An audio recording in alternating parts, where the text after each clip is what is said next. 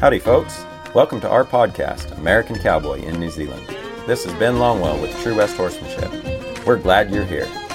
Join us as we share stories and adventures and interview extraordinary men and women in the equine and ranching industries to gain insight into horsemanship and life itself.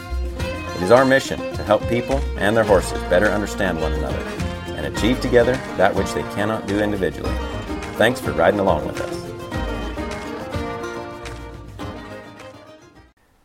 Hey there, everybody. Thanks for tuning in. This is part one of my conversation with Jeremiah Watt.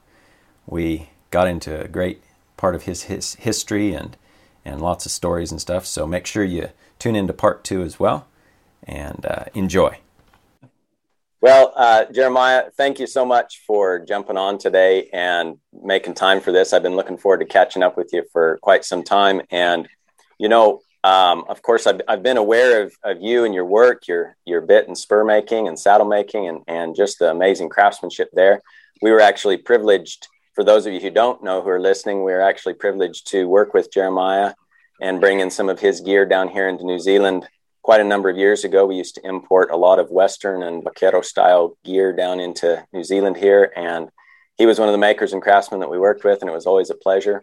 So, without further ado, Jeremiah, thank you so much for being here and making the time to visit with me today.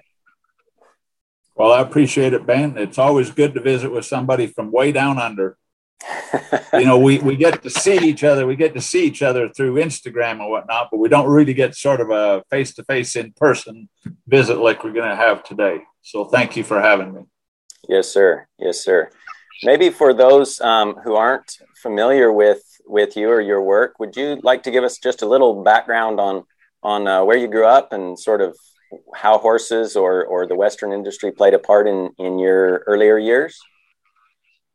Okay, I'll give it the shortest version I know how.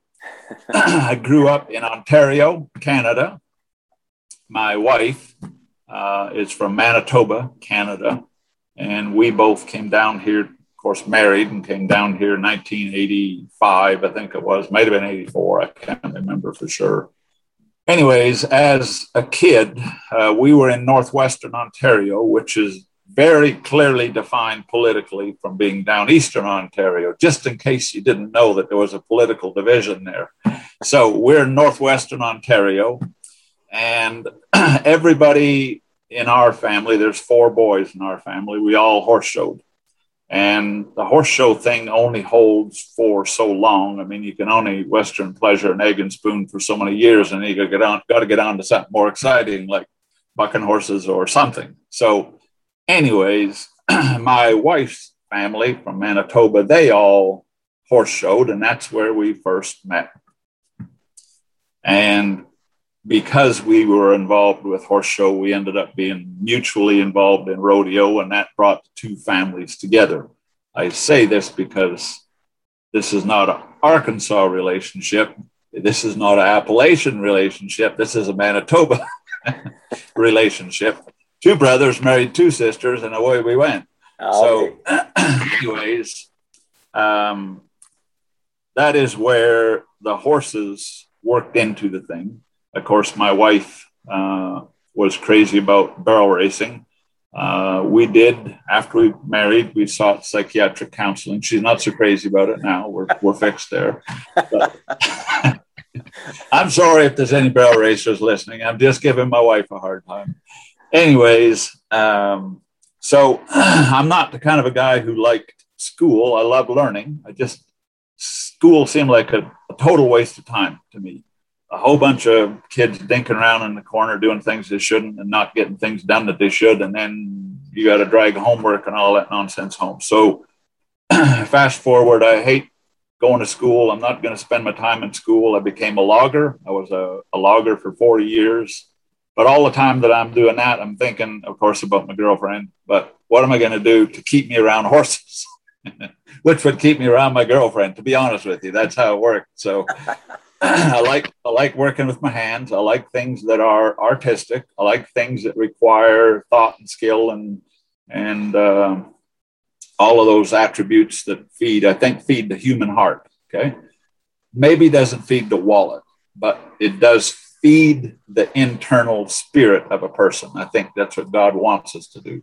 So anyways, I decided I would go to saddle making school. And when I went, my oldest brother, who was in the same logging camp that I was in, he decided he was going to go to saddle making school as well. So we both went to school in Texas and went to the saddle making school. When my brother left first, and he went to work for Capriola's, a pretty famous shop over in northern Nevada. And he was there for quite a bit of time. I myself decided to drive around and find a shop to go to work in. I knew I wanted to apprentice somewhere. I just wasn't too sure where. So I thought if I fill the truck full of gas and drive around, I'll find the one that I want to work in. That really didn't work out for the next 4.5 months. Honestly, I won't mention the guys' names, but I went to one saddle shop. I got hired, and I was there for about 3 hours, and I left. And I just, in visiting, the guy was a nice enough guy. I just realized I was going to be doing all repair work. I'm not going to build new saddles. It's going to take me forever to become the saddle maker that I thought I wanted to be. I went to another shop, and I got hired on, and I was there for half a day. This sounds terrible on my part, but the guy who hired me, his son was there, and I thought, good Lord, if I got to put up with this guy all day, I'm going to go crazy. So I just packed up my stuff and left. So anyways, we traveled around, and I ended up being down in Elko, Nevada, where my brother was working. And I was hoping I could get a job at this Capriola saddle shop, but that didn't actually work out. What I did not know in the meantime is my brother's wife back in Canada was pregnant with their first baby, and he was leaving to go home for the birth of his first child. I didn't know that until I got there. Actually, I didn't know it till a day after I got there. But anyways, so from there, I had a opportunity to go work for, by now I'm getting pretty broke. I mean, I'm getting down to where we're eating pretty much a cup of noodles a day.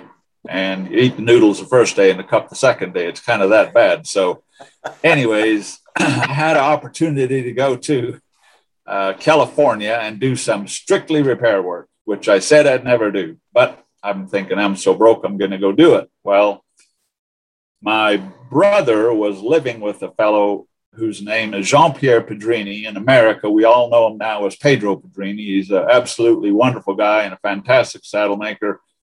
The only bad part is he's French. No, I'm kidding. He's a good guy all the way around. So Pedro wanted a ride from Elko over to Winnemucca, which is like a 4-hour drive or 3-hour drive, whatever, on my way over to California. I thought, well, hell, that can't hurt. I can put him in the back. If I was nice, I put him in the front with me. So I took him over to Winnemucca. In cowboy jargon, we got to BS and back and forth and talking about making saddles and all that kind of stuff. Pedro was heading back to France and had been at Capriola's for, I don't know, 9 months or 10 months, whatever it was. I can't remember. Anyways, he was heading back to France, and we all talked about, you know, what kind of a shop you need to be in. You need to be in a shop where they give you saddle after saddle after saddle. So I decided right there, I'm not going to California and do repair work. I need to find a shop. So we went north out of Winnemucca, and Pedro was wanting to go visit with Jack Shepard, who was alive at the time and a very prolific braider, very good one. I would describe him as a commercial braider. Done excellent work, but Jack was out there like it was a Walmart job. He was faithful every day at 8 o'clock, quit at 5 o'clock, and turn out so many hackamores a day and whatever. Real nice guy. So we stopped visit with Jack and carried on north and driving around, went to Pendleton to see Severe's, and ended up going north through a little town called Milton Freewater. And I'm driving along. I'm not paying attention except to, you know, make sure I don't drive into the truck in front of me or coming by me or whatever. And the Frenchman goes nuts. "Oh, Jeremiah, you got to stop the truck, Jeremiah. I'm thinking, what the heck? He's got to go to the bathroom or something here. He said, turn the truck around. I said, what for? He said, back there is Cliff Ketchum. They got Cliff Ketchum belts. And I'm thinking, a belt? What the heck do you want to go see a belt for? I'm not interested in this. So we turn the truck around, go back, and it's a little rodeo shop. And they have a little sign. I swear to God, it's like 18 inches by 10 inches. The little wee thing says, handmade Cliff Ketchum belts. I don't even know how the Frenchman seen it, but he did see it. Anyways, so we go into the shop, and they mostly build, like I said, rodeo equipment. We asked them about Cliff Ketchum belts. Yeah, we sell them, but he's not here. He lives down the road 4 miles, and turn at the post with the turtle stuck on top from the last idiot to put the turtle up there, and then go off to the left about 3/4 of a mile over a bridge in the first house on the right. We follow these directions, go down there to where they told us, and sure enough, it's Cliff Ketchum. Wonderful fellow, had a great visit. Well, while I'm there, I'm telling him, hey, I want to find a place I can get into a saddle shop and build some nice saddles, right? He says, I know just a guy you should contact. His name is Chuck Storms up in Canada. Now, this is where I have to stop, because I said to Cliff, I said, no, I need to stay in America where the good saddle makers are. Little did I know how good Chuck was. I just heard he was from Canada. I can't be good. I got to stay in USA. So anyways, he made the call the next day on my behalf, talked to Chuck. Of course, Pedro and I were already on the road traveling. Now we're heading back to the east over towards Montana, where Pedro is going to find himself a way to get to Chicago, where he's going to fly home from. So anyways, we're heading back to the east. And I call Chuck in Canada. I talked to Cliff, and Cliff said, call Chuck. So I did, and ended up going up to Chuck's and staying with Chuck for almost 8 years, not quite 8 years, closer to 8 than 7. But anyways, was a wonderful, wonderful place to apprentice. I was the only guy there. I mean, other than Chuck, I was the only guy there. And I just had one saddle after another. I couldn't have asked for a better place nor person to go to work for. So my wife finished up university at Calgary to become an accountant. And of course, we grew up on the family farm. I don't think this woman has wore pantyhose but 8 times in her life, and it bothered her all 17 times. So she got a job after university downtown at that time, one of the big 8 accounting firms. Coopers and Lybrand is the name of the company. They were big. So you ride the fast train down through town, and you shuffle files all day and say, yes, sir, no, sir, yes, ma'am, no, ma'am, and bring somebody coffee when they tell you. And she's on the route to becoming an accountant. And that was what she set her goal on, or set her heart towards. Anyways, I think that lasted, I don't know, I'm going to say 6 months. It might have been 5.5. And she come home one night, and she was looking like a freshly kicked dog. She is kind of like, oh, not too happy here. What's going on, Mom? What's happened? So she said, well, I quit my job today. I said, really? You quit at Coopers and Lybrand? What are you going to do now? She said, well, I already called up a friend of ours who ran the polo club, and I went to work for the polo club. I'm going to pony horses and do the groundskeeping because it's outside and I don't have to wear pantyhose. So life was perfect after that. So that was sort of the beginning of our coming to the States. When you are rodeoing, I don't care what event, the way that you use gear really isn't applicable to everyday ranch life. I mean, it's just not how you handle cattle. I'm not saying one's bad. I'm just saying it's not how you handle cattle. It's not the kind of manicured arena that you're in. You're out there with drag timber and all kinds of stuff for your horses having to jump over, and you're riding horses that are just one day away from being in somebody's bowl of soup in France too. So you have all those things to contend with. And Colleen and I, my wife, had already decided when we're ready to go, we're going to go to the States and at least work on a couple of ranches to get sort of a realistic feel for what this gear goes through and how hard is it actually used. So the goal from the very beginning was to, when we go to the States, they're going to be wagon outfits where you don't have a saddle rack to put your saddle on every night. And you got a war bag full of a couple bridles and, other stuff, some trade gear, all that kind of stuff. We felt a little more hardcore, realistic, whatever you want to call it. So that's what we done. We got a chance to work on 5 outfits that at that time all pulled wagons out. I feel very fortunate that somebody was dumb enough to let me on the crew, but they did. We lived through it. We didn't kill anybody, didn't kill any horses, and lots was learned. I think we had a very realistic look at what that side of life looks like, at least for our gear. This is how it gets used. This is how the horses are on average. This is what they look like, what kind of backs you deal with, ages of horses, and actually how broke are horses out there, etc. Yeah. So we done that for about 5 years.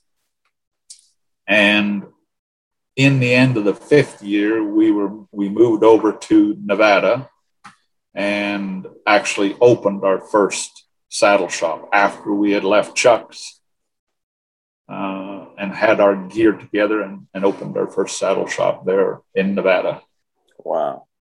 So sort of the mid 80s when you first came down, and then you ended up going back up to Canada for nearly 8 years. And so it would have been sort of the early to mid 90s when you were cowboying and going out with the wagons. Where were those outfits located mostly, Jeremiah?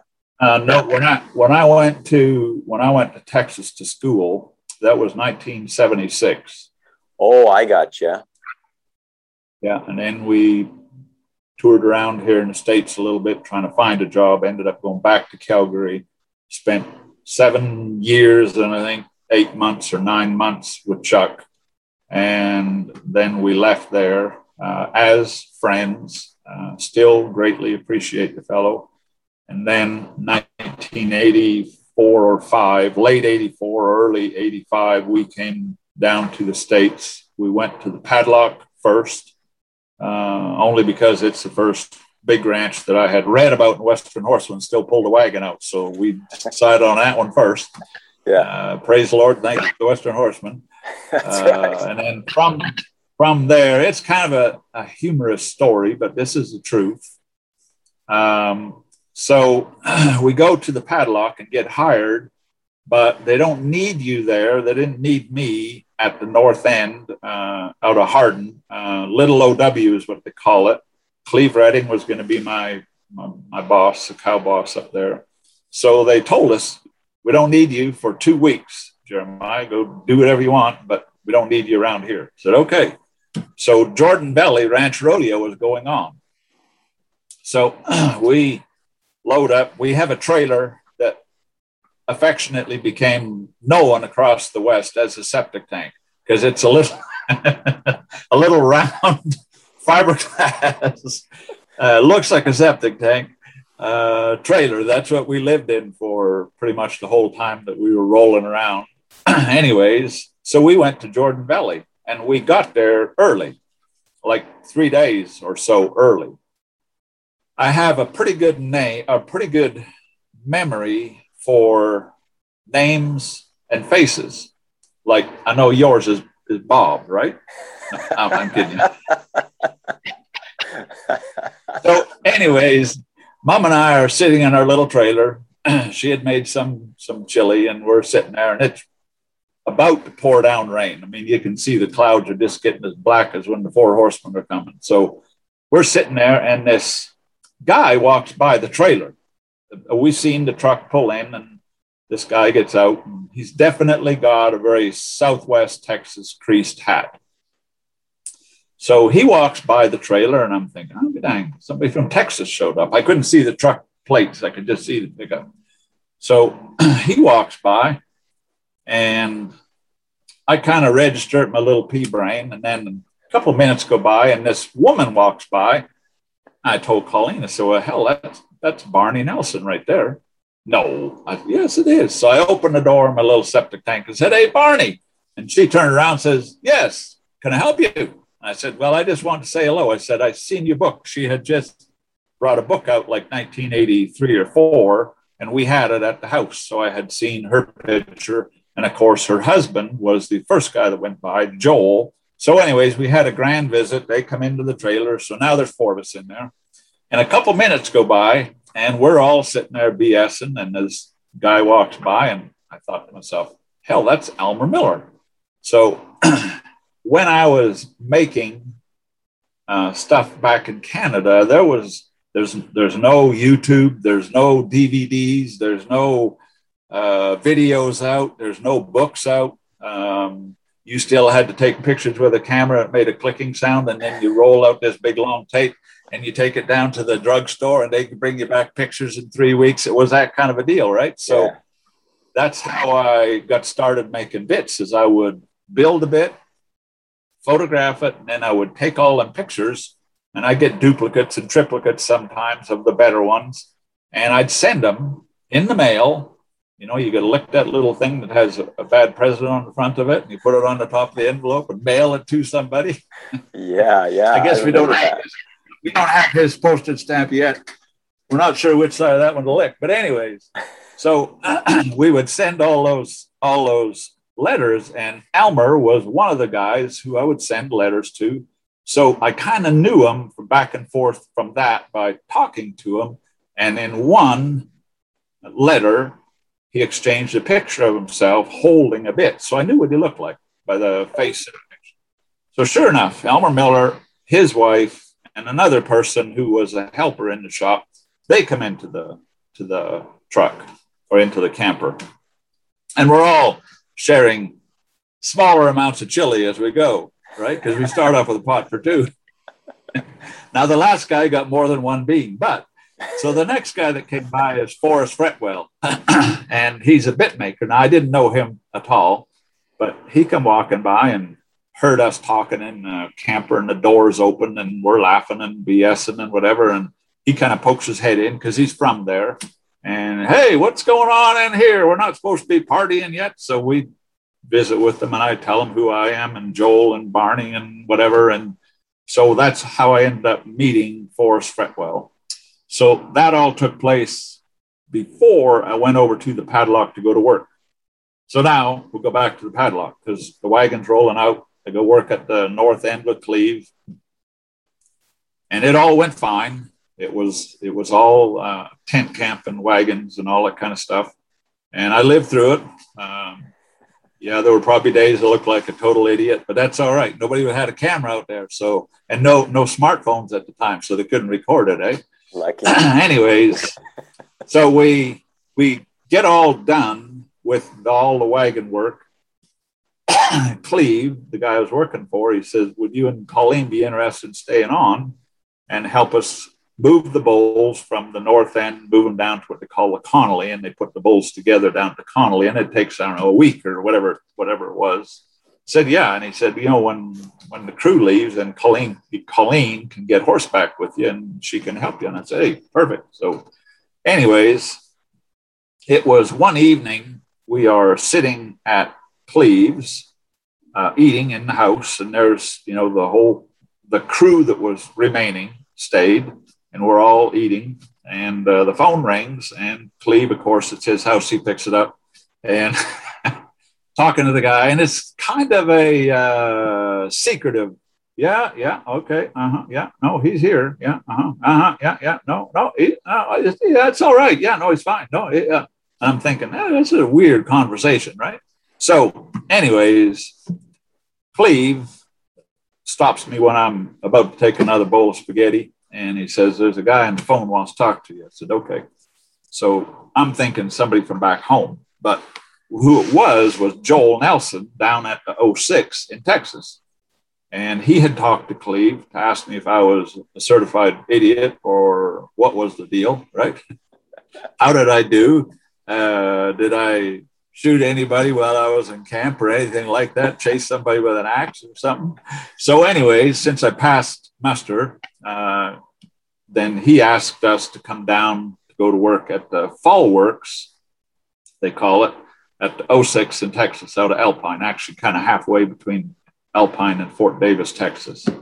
So that's where we got down at the paddock and we puttered around and went and seen things and visited people and bit and spur makers and saddle makers. And ended up going down there to worked at the 06, done their works there. When I was learning to make bits and spurs, one of the fellows who I started writing to was Greg Darnell, who's a bit maker. He now lives in Texas. But at the time when the Western Horseman wrote the article about him, he was living in Arizona. So my first letters or correspondence were with Greg when he lived in Arizona. Well, then he moved to Texas. So we had become pretty good friends, at least through the mail, having never met the guy. Had no idea what he looked like. Anyways, when we got done at the 06, before we left, I got a call from a guy by the name of Dale Harwood, who's a saddle maker. He lives in Shelley, Idaho. Okay. So Dale had got a call from, there was a group of, I'm going to call them museum directors and artists who were going to put on the very first kind of combination fine art, like you hang on the wall, whether it be bronzes or paintings or whatever, and gear, saddles and bits and spurs. And I think there was boots and belt buckles and that kind of stuff at the first show. And that was in Coconino, Arizona. So Dale had got a call because he's well known.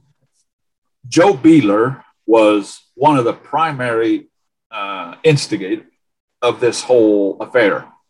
And he invited Dale. And then he told Dale, hey, if you know anybody who does nice work, help us out and put the word out and tell them to give us a call. So Dale called me before I left the 06, right. Said, hey, there's this big show coming up.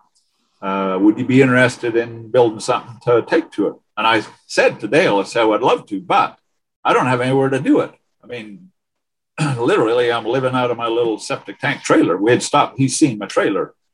And I said, I don't have anywhere to do it. He said, well, why don't you come and stay up here and build one? I said, if the invitation is open, I'm there. All you got to do is say, yes, it's fine with you and your wife, and I'll park my trailer out behind your workshop and stay out of your way, and I'll build a saddle in your shop, because you had extra bench sitting there. So that is how that happened. Wow. So before I leave the 06, I call my friend Greg Darnell, and I visit with Greg, and I say, hey, I'm heading towards Idaho, but can I stop off and stay with you for a while? I mean, see what happens. So when I got there, we stopped and had a visit, and I told him, I said, I'd like to build some stuff, but I feel awkward saying I'd like to build some stuff. So here's what I have to offer you. I'll trade you half a day. I'll do whatever you want. I don't care if it's sweep floors, clean toilets, build bits. I don't care what it is.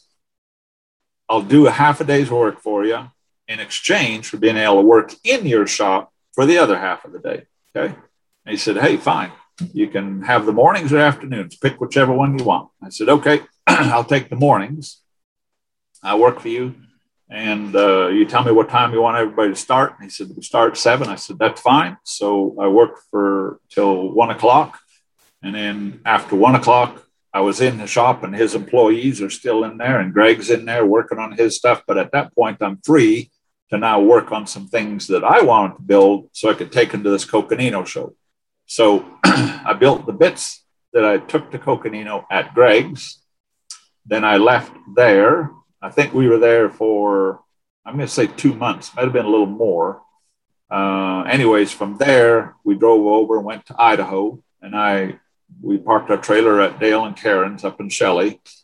So I first had to go to the tree shop and build trees. I built 2. which he said I could. So I built two and got them rawhided and dried. And now it's time to build a saddle. So I built one saddle that was specifically for the show. And I built all the silver, the conchos, the dapping dies, the button dies, all that kind of stuff for it. Dale was kind of enthused because he hadn't built any of that kind of stuff. Well, he had done silver, but he hadn't built any dapping dies and all that kind of stuff. So we built some of that together, and he thought that was good. So that was all fine. I built that saddle, and then he asked me, what am I going to do with that second tree? And I said, well, if I have time, I'm going to build my wife another saddle. When I left Canada, I had 7 saddles finished in the back of my truck. And we were selling those as we went to fund our journey.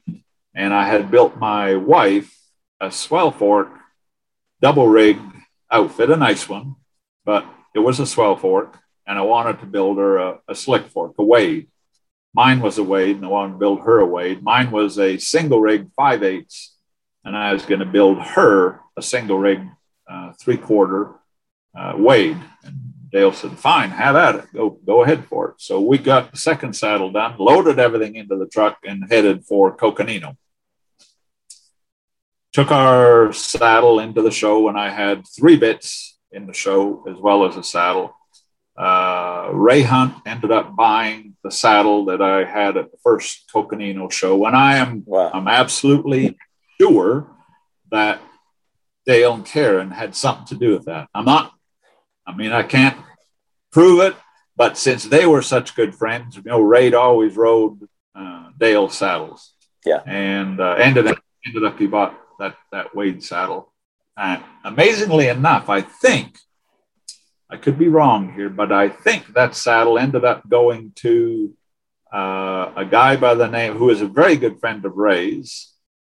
I think his name is Jim Gercio, and Jim owns the OW ranch that Buck Brannaman's daughter, Riata, and her husband now run. I think that's where that Ray Hunt saddle ended up going. I never been able to follow it up that much after Ray passed on. But anyways, so while we are at the Coconino, Joel and Barney come over to see this whole affair because Barney's parents both live in Arizona. So that was two reasons to go over there. So while they're there, Joel gets me and Nevada, or me and Colleen aside, and he says, hey, we have some friends that are working a brand new wagon outfit in Colorado and Utah, and they're looking for married couples. And they don't want single men, they want married couples. Would you guys be interested? I said, heck yeah. Yeah, absolutely. Heck yeah. So we call this fellow. I have to be careful how I finish this story now. So we call this guy. I'd never met him. It's not quite true. I got to think of the guy's name.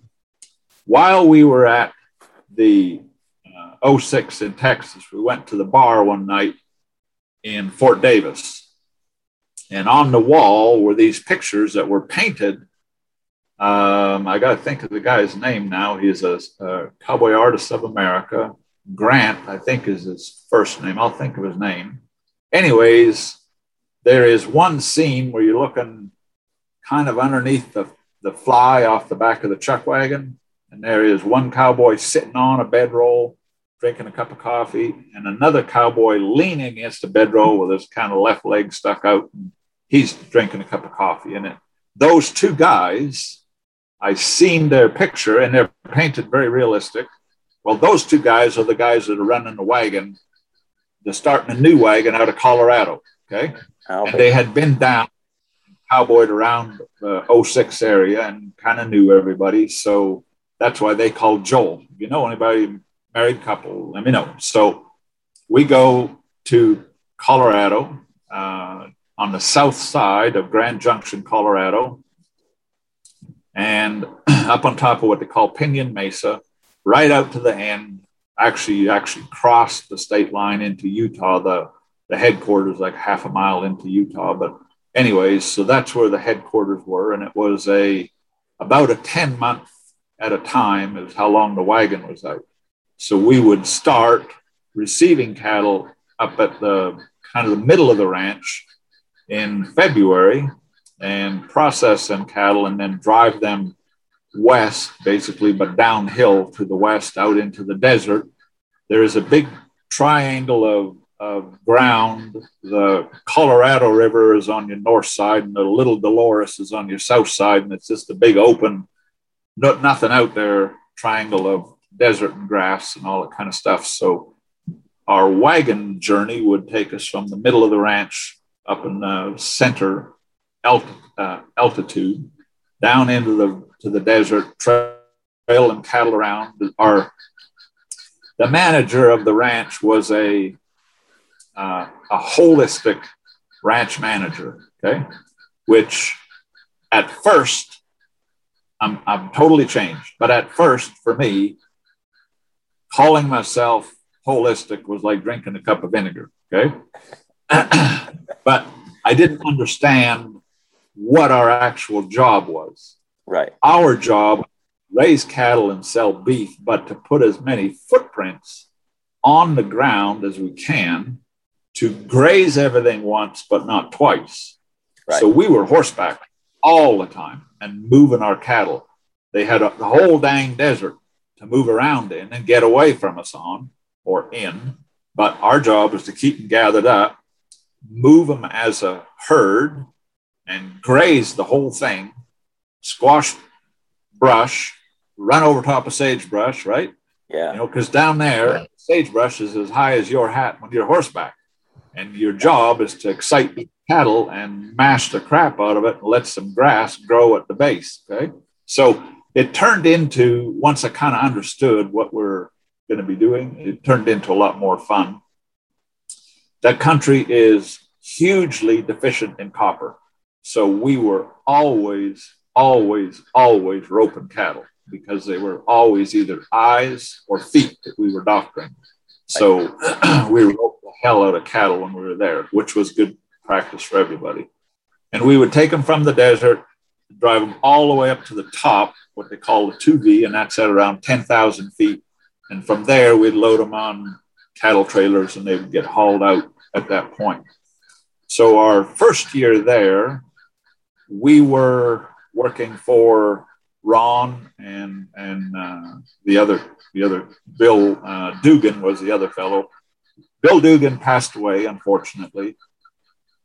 Not long after we were there, Bill mysteriously got bucked off of an old horse that you could put your Aunt Mabel on. I don't have any idea why or how he got bucked off, but he got bucked off in a creek and hit his head in the rock and never actually recovered from that point.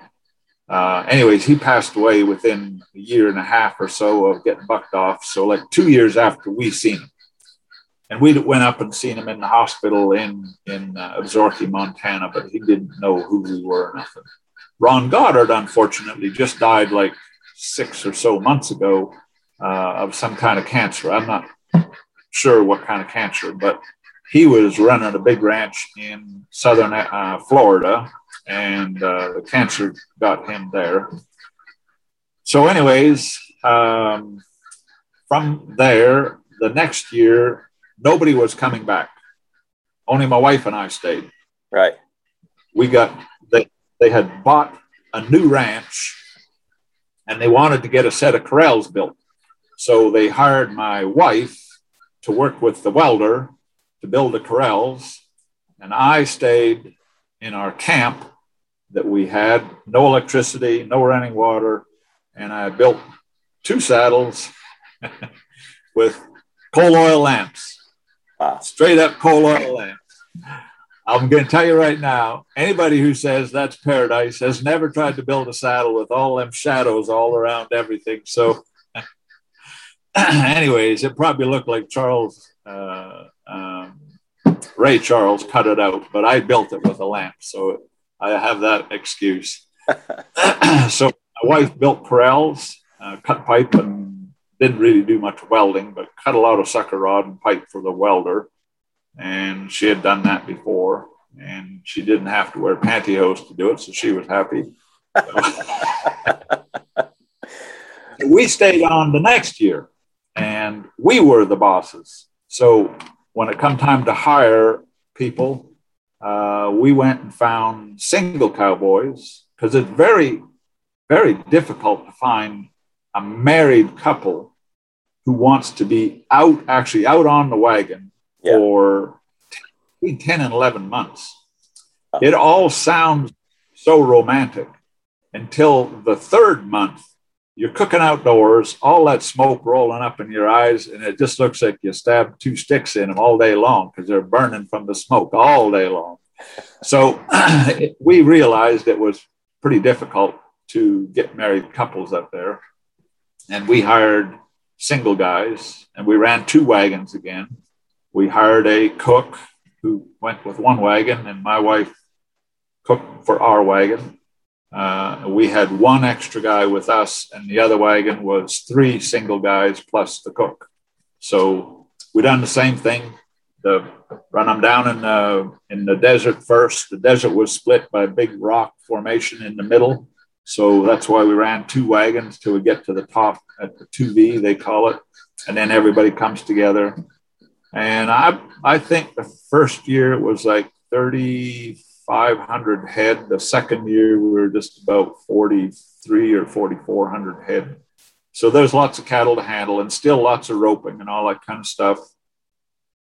Made a trip to Arizona and bought a bunch of horses off a ranch to the east of Elko, Nevada. I think they called it the Diamond A. I don't know if it's still there or not. But anyways, bought a bunch of horses, 10 of them, I guess. And we bought some out of Montana. When we were traveling around, we met Bob Douglas. Bob, at that time, was trading lots of horses. And he's out of Sheridan. So we bought another 8 head of horses off of Bob. So we built up the horse herd, ran 2 wagons, ran more cattle, and built a few saddles in the winter. In the summer, I had a little leather rinky-dink briefcase that I found at the junk store. And I called it my bit making shop. I had a jeweler saw and the steel and the saw blades and, all the kind of stuff, files and all that kind of stuff. And I took it with me on the wagon. Okay. In the evening, when we get done, if there was any time and enough daylight, I would bring the shoeing stand over. And we had one of them ones that you could drive in the ground with a sledge, and then you could shape your shoes on instead of an anvil. So that I would use that as my bench. I would saw on it and I would file on it and all that kind of stuff. And I made 3 bridle bits while I was out on the wagon. Wow. And then we left there and headed for Nevada.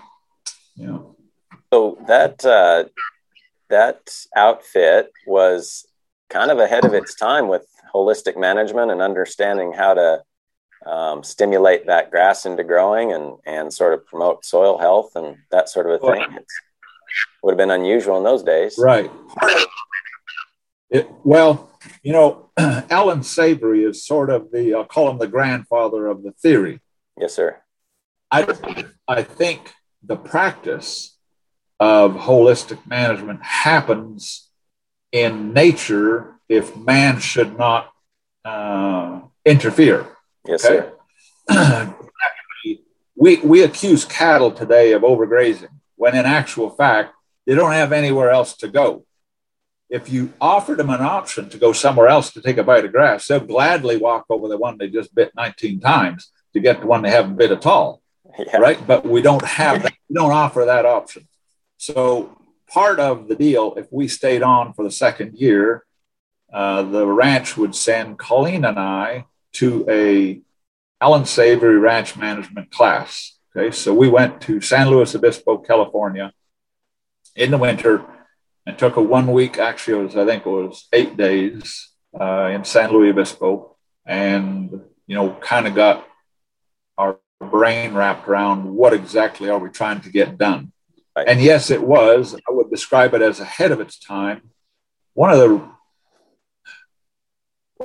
you tell people what you've seen happen in a 2-year period, they actually look at you like you just have a rhino horn in the middle of your head. We would take, 500, 1,000 head of cattle, and the ground is really sandy there in Colorado. And of course, in that canyon country, the water comes down there 900 miles an hour and then it's gone, right? So it washes these deep creek banks, and the hell, they'll be 40, 50 feet tall, and you cattle can't get down in there. So at the lower spots, we would start driving our cattle off and rounding all them creek banks off. Right. And even the second year, we would go through there horseback, and there was bunches of grass getting started on those rounded over cliff banks. Right. The whole canyon, the canyon Colleen and I lived in, was from the top end to the bottom. The last gate above us was 23 miles up the canyon. We're the only ones down there. From our house to the river, to the what they call the Westwater, was another 6 miles. So we had all of that whole canyon to ourselves, and horses. We had the horses down there in the wintertime. We drove our cattle down that canyon, and we deliberately, I'm going to try to find a way to word it, we created pure havoc with them cows. You know, if you just let a cow walk, relax, she's going to watch her, she puts her feet and walk through the countryside. We wanted them to think Godzilla was chasing them horseback. Okay. And we want them to step on everything they can, especially that cotton picking sagebrush. Some of it, you know, is as big around as my coffee cup here. And like I said, it's as tall as a person horseback. Yeah. So we mashed the heck out of that sagebrush in that canyon. We brought 3 different groups of cattle down that canyon. Plus we had our horses down there in the wintertime. In the morning, I would get up, I'd gather up my horses. Mom would go in the front. I'd go in the back, and we'd take them on a little tour out through the sagebrush.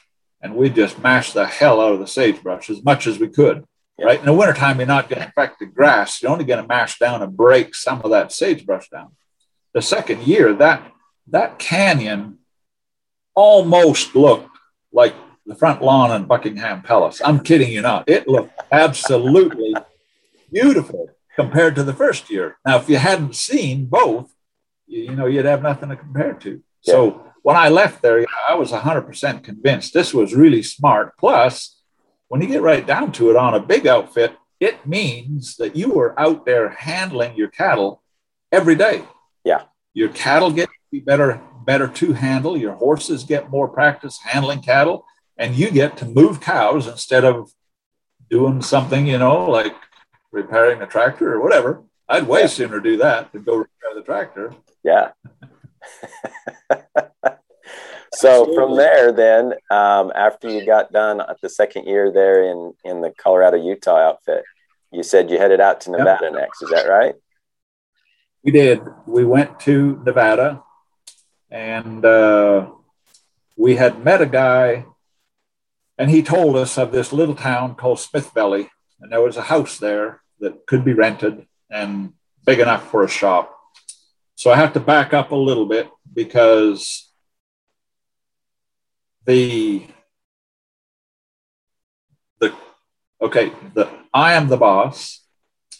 I'm the cow boss, put it that way. Yeah. And I made an illegal trip to town to get medicine. Okay.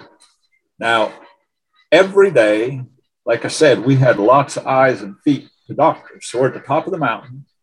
We haul out briskets, those cattle that are affected by altitude. They'll get swollen in the brisket, and you got to get them out of there or they're going to be dead. Yeah, that's right. So we would trailer them back down to Grand Junction, which is at, I don't know, 2,500 to 3,000 foot elevation. We're at 10,005 or so where the 2V is. So we have no medicine in camp. And we have quite a few cattle to get roped and doctored. And I had already asked the actual branch manager 3 times, who pretty much goes to town every day, hey, can you pick us up, you know, some LA 200, whatever. Yeah. He wasn't around, so we could get ivermectin then. But anyways, I'm sorry, I slid that one over your head on you. No, I'm tracking with you. So anyways, I got upset one afternoon, and I went to town and I bought LA 200 and some other stuff. And I bought a box of beer. I confess, okay? Send me to hell in a handbasket if you want, but I bought a box of beer for the cowboys up in camp. So anyways, I come home and go back to camp. I'm there before dark, right? And I got the medicine. So tomorrow we can actually make a round, gather up some cattle to ship. In the afternoon, we'll make a big circle and start doctoring a bunch of these cattle that do have to get doctored. Yeah. Well, I get home. The boss shows up like half an hour after me, right? When he comes into camp, the cowboys are all having their second beer, which is fine, I thought. But anyways, where'd you guys get the beer? Jeremiah went to town and got it for us, right? They didn't mention Jeremiah went to town and got some medicine, whatever. It just was Jeremiah went to town and got some beer. So he says, all right, you guys, Jeremiah and Colleen are fired. So whatever. Okay. So we got fired. It's not like I'm that relaxed about it, but we did. We got fired. Well, I was not privy to what happened next because he told Mom and I, pack your bedroll and put it in the truck and head to the house and get your crap packed up down in your camp. You're done. It's okay. So we leave. Well, the whole damn crew quit. I mean, everybody.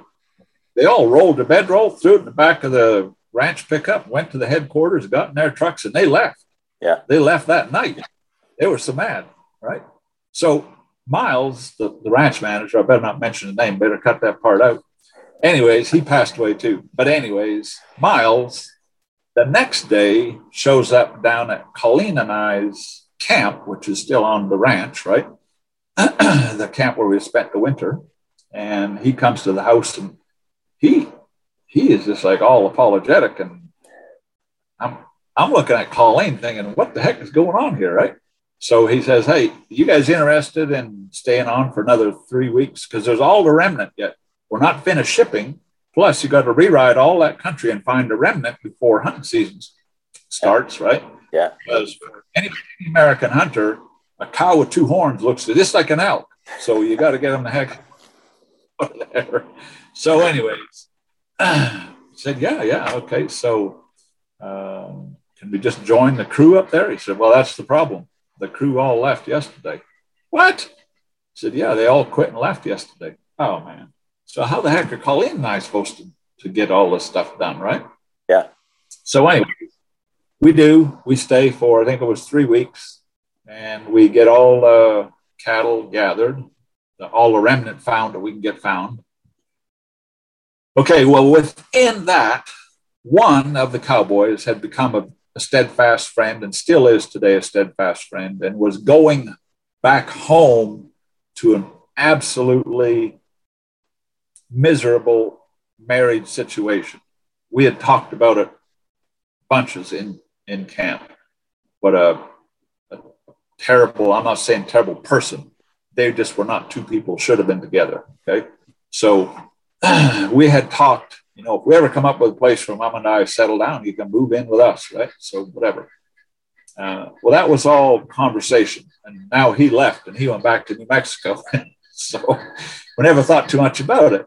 Yeah. So we get our 3 weeks done and we make some phone calls and talk to the single fellows, the crew, and they are all back home and working on different ranches. And we told them kind of how the whole thing went down and, okay. So anyways, this one fellow who went to New Mexico, he was in misery. He was ready to jump out the basement window. He was in so much misery. So we told him, hey, we're moving to Nevada. We're actually going to open our shop. We're going to build some bits and spurs and saddles, and you're welcome to come along if you want. I said, yeah, I'm there. So he drove back up to Colorado, loaded up his truck. We loaded ours. We hired a neighbor who was a part of the haying crew to load up his 1-ton truck, and we moved everything to Colorado, to Nevada. Went to Smith Valley, rented the house. Gene is the fellow from New Mexico. We were there for, I want to say, 8 months. At about the 6th month point, the Elko Cowboy Poetry Gathering is going to go on. So we had been a part of it every year. I think it only been twice now. Anyways, so we're going to that. Gene's going to go with us. So Gene comes with us. He's building bits and spurs, okay, and does a beautiful job. He's one of my favorites. Anyways, he builds some stuff and takes it over there and sells it and whatever. And we all come back to the house in Smith Valley, and we had met another couple, Brian and Patty Newbert. Okay, maybe you've run into them. Okay, and we had a wonderful visit. And they were homeschooling, raising their kids in their Christian family. And Brian's well known in the horse world and part of the Dorrance whole legacy. You know, he grew up around them his whole life and all that kind of stuff. So the Dorrance side of this whole thing is kind of new to me because, yes, Joel Nelson is very much of a Tom Dorrance and Ray Hunt fan and all that kind of stuff. So I started hearing it there. When I was in Colorado, Ron and Bill both had been to several Ray Hunt clinics, and they were Ray Hunt fans. So it's not like I was never exposed to it, but it's always sort of a second generation away, so to speak. Right. So we go back to Nevada and go back to building bits and spurs. Brian and Patty call up Newbert's, and they said, hey, come on over. And this is like March. Come on over. One of the, have a weekend with us. You know, I forget if it was Easter or whatever it was. Come on over and have a long weekend with us. And, you know, we'll get to horseback a little bit and have a visit and all that kind of stuff. Okay, perfect. So Mom and I pack up the septic tank. Gene went back to New Mexico to settle up his divorce with his wife. Okay. Or now going to be ex-wife. So he was going to the east and we're going west. So we loaded up our septic tank and headed down the highway. We're inclined to take gravel roads over interstates. It's just more interesting to me. So we're driving a little back road. We go over to Brian and Patty's on a back road. And this is exactly how it happened. It's about 7 o'clock in the morning. We had made a pot of coffee in a little trailer. We slept this back down the road, having a cup of coffee, and we're driving down this little old bumpy California road. There were even bumps before Gavin Newsom, but they're just bigger now. So we go through this spot where on both sides of the road, there are houses that are painted barn red with white trim, and there's palm trees and a white picket fence in front of both of them, one on each side of the road. And on the would be the north side, there's an old feedlot. I mean, it's not run down, just an old feedlot, nothing in it. It's just stunningly green. It's as pretty as being anywhere in Ireland. And I said to Mom, I said, oh my God, how'd you like to live in this place? Look at this place. It's just pristine, clean, green, cows out in the fields and red houses, white trim, and just looks out of a postcard. So we talk about that a little bit and drive on, head into Pinoche or head into Piscinus and into Hollister and head on out to Los Angeles where Brian and Patty are. And we have a great old time visit with Brian and Patty and all that kind of stuff. And we got horseback with everybody. Did I lose your connection? No, I can hear you. Oh, okay. So anyways, we get horseback. We kind of know everybody now. And we're leaving. And I can't remember what time of day it was when we're leaving. But anyways, it's later on in the afternoon. And I didn't get a chance to talk to the cow boss of the ranch, Mitt French. And we carry on, heading back towards Nevada. And right where this pretty little place was, just a mile down the road, is a little old bar. Okay. So I thought, well, we'll stop and get a beer and we'll call Mitt and see how he is and whatever.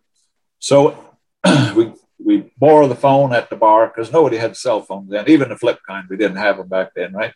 So anyways, I call Mitt and I have a visit with Mitt, the cow boss. And he says, hey, just down the road, like a mile, there's a fellow looking for a married couple to move in there and help them with the place. I said, really? Yeah, it's called the Spanish Ranch. Really? The Spanish Ranch? Well, give me an idea. Is this big sign? You're going to be able to see it? Oh, yeah. I said, just you can't miss it. It's beautiful red houses with white trim. It's a picture perfect place. And the old Ray feedlot is right there. Wow, hell. We had just went through there, right? So we turn around. I finish my beer, turn around, go down to George's and knock on the door. And George comes out. He's a very old-fashioned, highly regarded Portuguese California horseman. Okay. I can't say enough good about George. He was a wonderful, wonderful fellow to be around. But I had a flat hat. I might as well arrived at a flying saucer. He looked at that hat. He said, "What do you want?" And I said, "Well, I just was talking to Mitt French, and Mitt told me that you're looking for somebody to possibly live here and help you or whatever. I'm not even sure exactly what the whole thing. I don't think so. I really don't think so, young fellow, but leave your name and a number and where are you living at?" And I told him in Nevada. And so anyways, it really didn't feel very good. What didn't feel very positive. Yeah. So Mom and I we head to Nevada. Well, the last day that we were at Brian Patty's, we're gathering a big old piece of country that drops down into this canyon. There's a road in the bottom, and the road is passing right through the ranch that Brian and Patty work on. And then on the other side of that fence is a guy that owns that ranch, okay? And it's a big ranch as well. So I'm holding up cattle, and this guy comes. I don't know him. I've never met him before, right? First day I've ever been there. So I'm holding cattle, and I'm by the gate, and I'm going to open the gate when this is ready. So I'm having a visit with this guy, and little did I know that this guy is a very good friend of George Rose's on the other ranch. Okay, so after I leave George and I'm back in Nevada working on whatever I'm working on, this guy has no idea that I have been to George's. Right. So he stopped because he's a good friend of George. The Bedart brothers is the ranch, and he is going to another ranch that they own. Anyways, he stops to visit with George, and he tells George, "Hey, I hired a young guy from Nevada. He's a saddle maker, bit and spur maker." "The hell you did?" I said, Yeah. I haven't called him yet, but I talked with him over there on Los Angeles. He was working for Brian and Patty, day working, and I had a visit with him. He was horseback and holding up a bunch of cattle, and nice young fella, and he builds saddles and bits and spurs. Haven't seen any. I mean, he was riding one of his saddles, and the conversation's going like this, right? Yeah. George says, "The hell you did? You didn't hire him." He said, "Yeah, I'm going to go back to the house and call him right now. I've got his number." No, you can't. I hired him. And the guy he's totally flummoxed. He has no idea, right? He said, "What are you talking about, George?" "Well, he stopped in here on Sunday evening and he wanted a job, and I told him the job was his. He's moving in right next door." He goes, "Okay, whatever. I won't get into it," right? So anyways, George calls me. He says, "Okay, young fella, if you want the job's yours. Come on over." I said, "Okay, so what am I doing, right? And what can I do?" All that kind of stuff. We have the conversation. So anyways, we load up the truck and a trailer and a horse trailer we borrow, and Gene moves with us, and he comes over because he came back from New Mexico. So he moves in with us at the ranch in California.